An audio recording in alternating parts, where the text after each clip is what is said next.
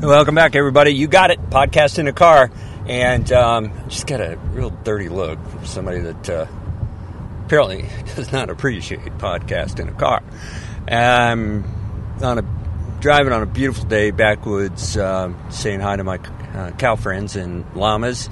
And all the terrific folks at Lazy Five, where you can see a camel in the middle of winter. And here's a fun fact.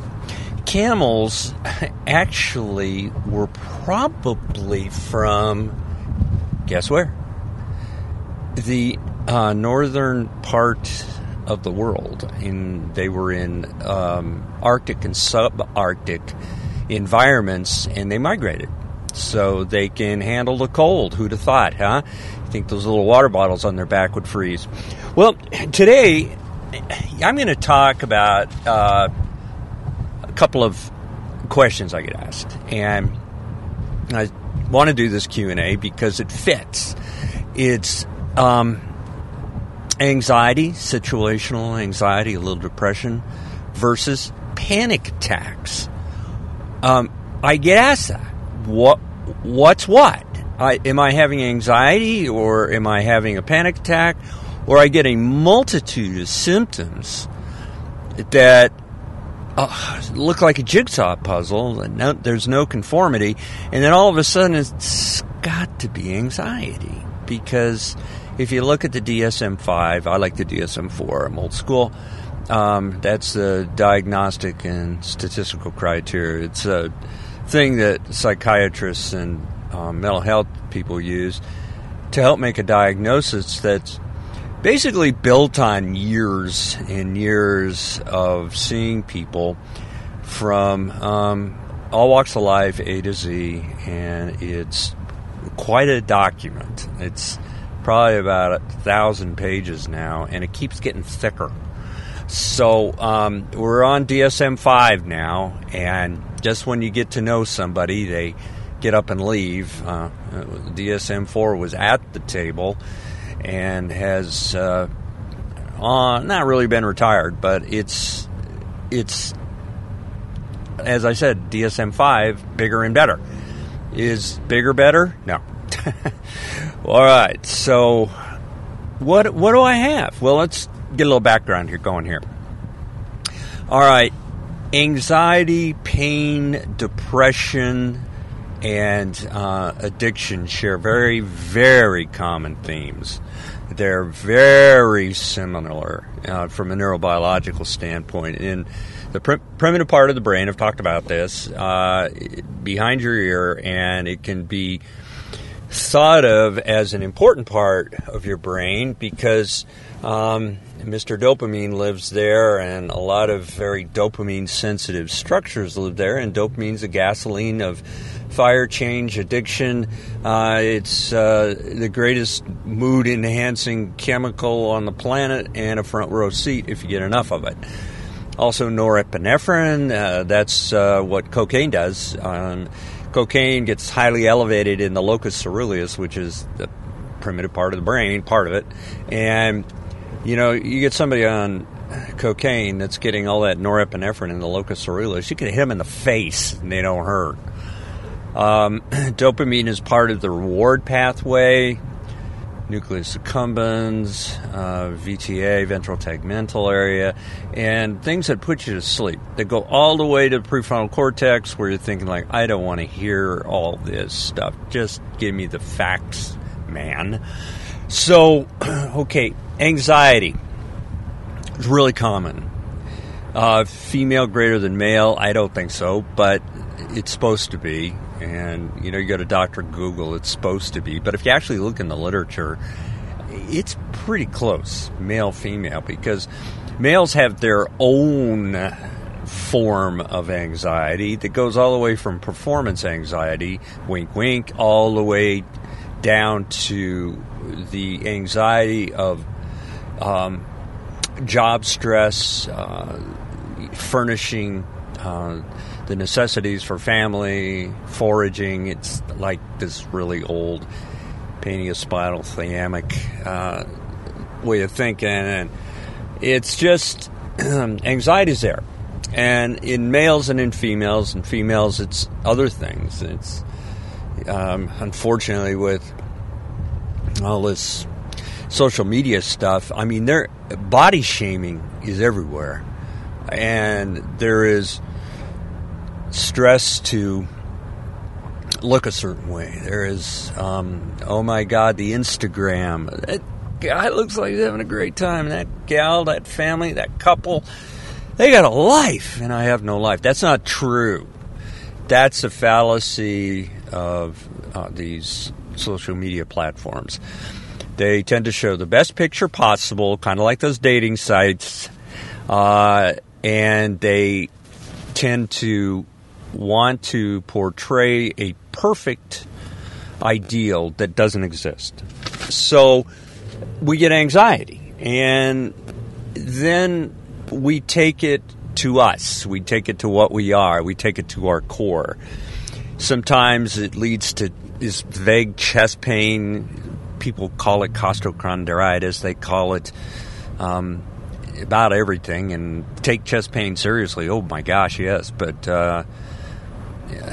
that's part of anxiety, and it has to be checked out. Okay, and then it's easily startleable person. You can be very jumpy. That's a good word people use, is jumpy. They can have dry mouth. They can get fatigued. They can actually be hypervigilant. That means that, not only are they startled easily, they react. You've seen people like this. You touch them and they lose their canary. Okay. They have trouble concentrating. They have trouble with sleep. They worry. Distressed. They feel kind of choked in the throat a lot. And it can be prolonged. It can be prolonged. And it can go on. And it can be physiologically detrimental. You can slowly kill yourself. Cardiovascular, hypertension, which leads to vascular problems, kidney problems. You can have GI problems. You get it. It's like a big domino effect. That's anxiety. And it's directly related to some people's depression, too. And there are folks that are so anxious about being depressed that the anxiety exceeds the moderate depression they might have, or the mixed depression problem that they're being treated for over the counter, or with more aggressive pharmacological management. And that would be typical SSRIs and SNRIs and et cetera. But we gotta contrast that to panic attacks. Panic attacks they're more dramatic. They come on quickly. People get chills. They get dizzy, rapid heart rate. They get shortness of breath, shaking, nausea, vomiting. They feel smothered. They feel this overwhelming sense of loss and doom. They feel like, oh my God, I think I'm going to die. I'm crazy. I feel like I'm crazy. They feel very detached. They feel detached from people around them, their family, friends, close ones, even though people are coming up to them and say, you're going to be all right. If somebody's having a panic attack, don't say you're going to be all right to them. Get them help. It tends to subside, whereas anxiety tends to linger. The only thing I'll say about panic is it sits around longer if it's paroxysmal, if you get one panic attack after another. And let me tell you, it can happen. There are some people that have had life events and they have triggers around them that set off these panic attacks. And they don't know what to do with themselves. In other words, they do not have the coping skills. That's why they need help. People with panic attacks do compulsive things. I know it, and people with anxiety, they'll do anything to get over that anxiety. Give me a pill. Benzodiazepines, that horrible comment of the 70s, Mommy's Little Helper. There's anxiety, but, we can't use terms like that anymore. We have to treat it definitively, appropriately, without benzodiazepines. So, the American Psychiatric Association, Canadian, European, they do not use benzodiazepines to treat panic attacks. And they don't think it's indicated. And it's just the first thing that healthcare providers grab is they grab a benzodiazepine. And so you ask your patients, you say, I see you've been on Alprazolam or Xanax for the past 20 years.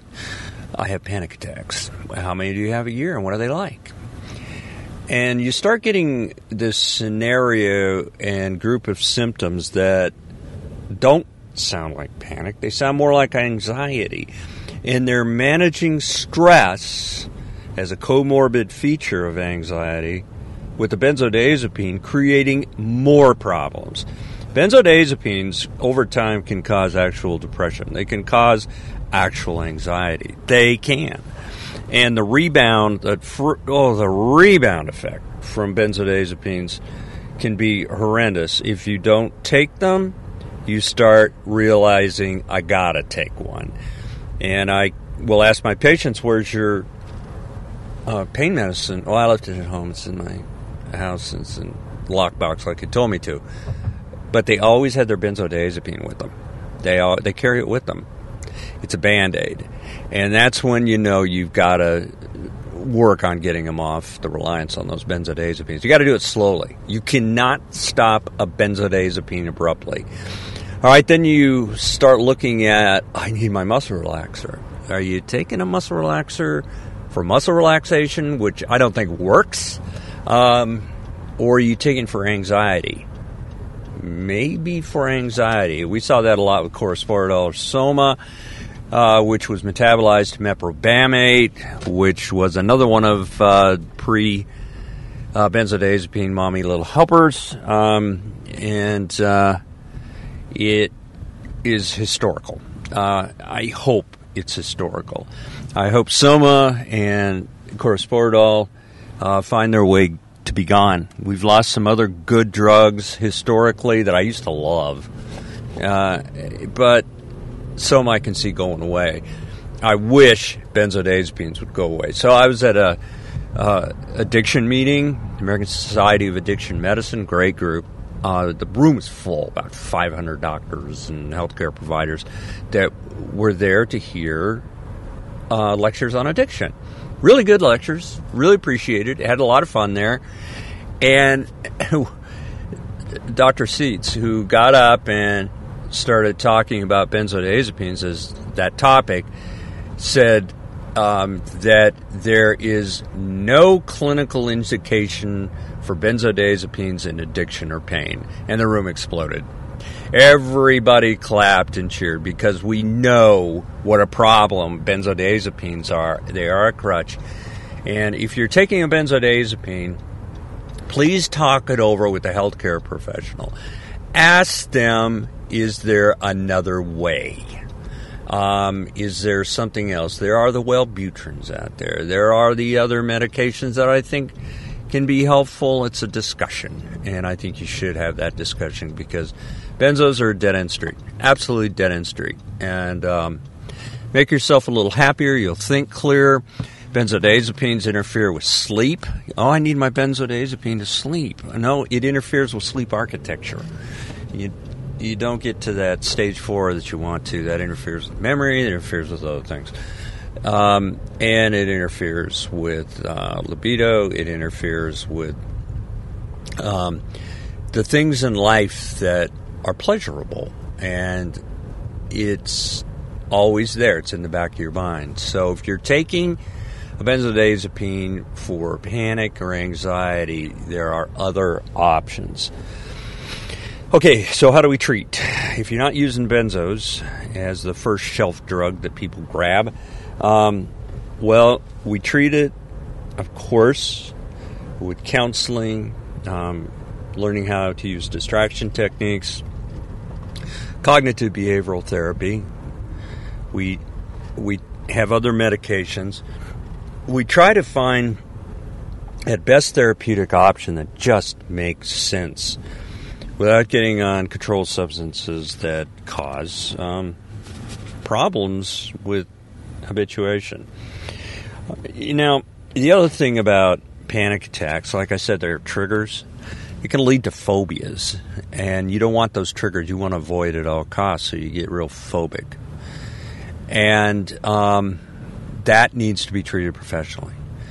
Anxiety can do that as well, but that's a pretty severe anxiety. And I have seen that, so talk that over with a healthcare professional, because that really needs help.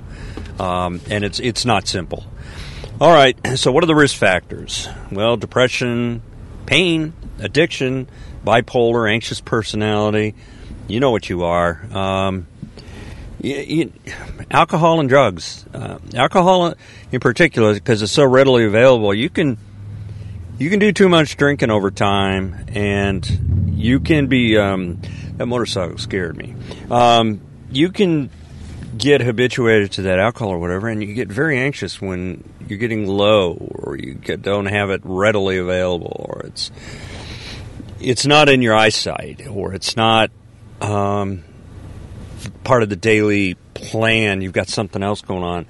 So that can induce anxiety, and any stressful event can, if it's not coping, that you have a skill at.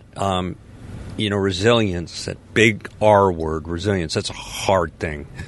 Resilience is not easy. If you've got it, you're a lucky person. It's something that has to be trained and learned, as can be. You're going to get anxious with stressful events. We have to learn how to handle stressful events. Vis-a-vis, that's life. Okay? Everybody has problems. Back to Facebook and Instagram. That's a world that doesn't exist. And don't kid yourself. These people that look perfect are not.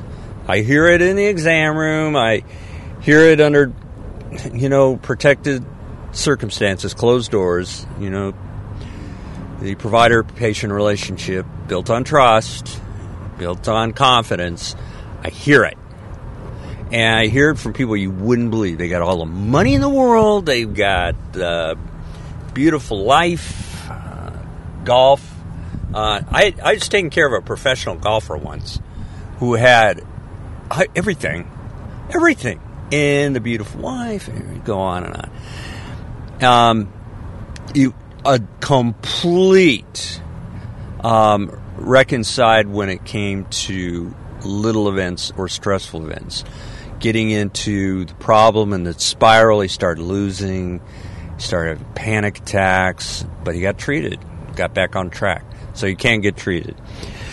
I don't know if I left anything out about anxiety and panic, but just remember, it's part of the brain where depression lives. It's part of the brain that can work against you, but it can also be your friend. I mean, utilize your skills as you have them, but get help. So this is an informational channel.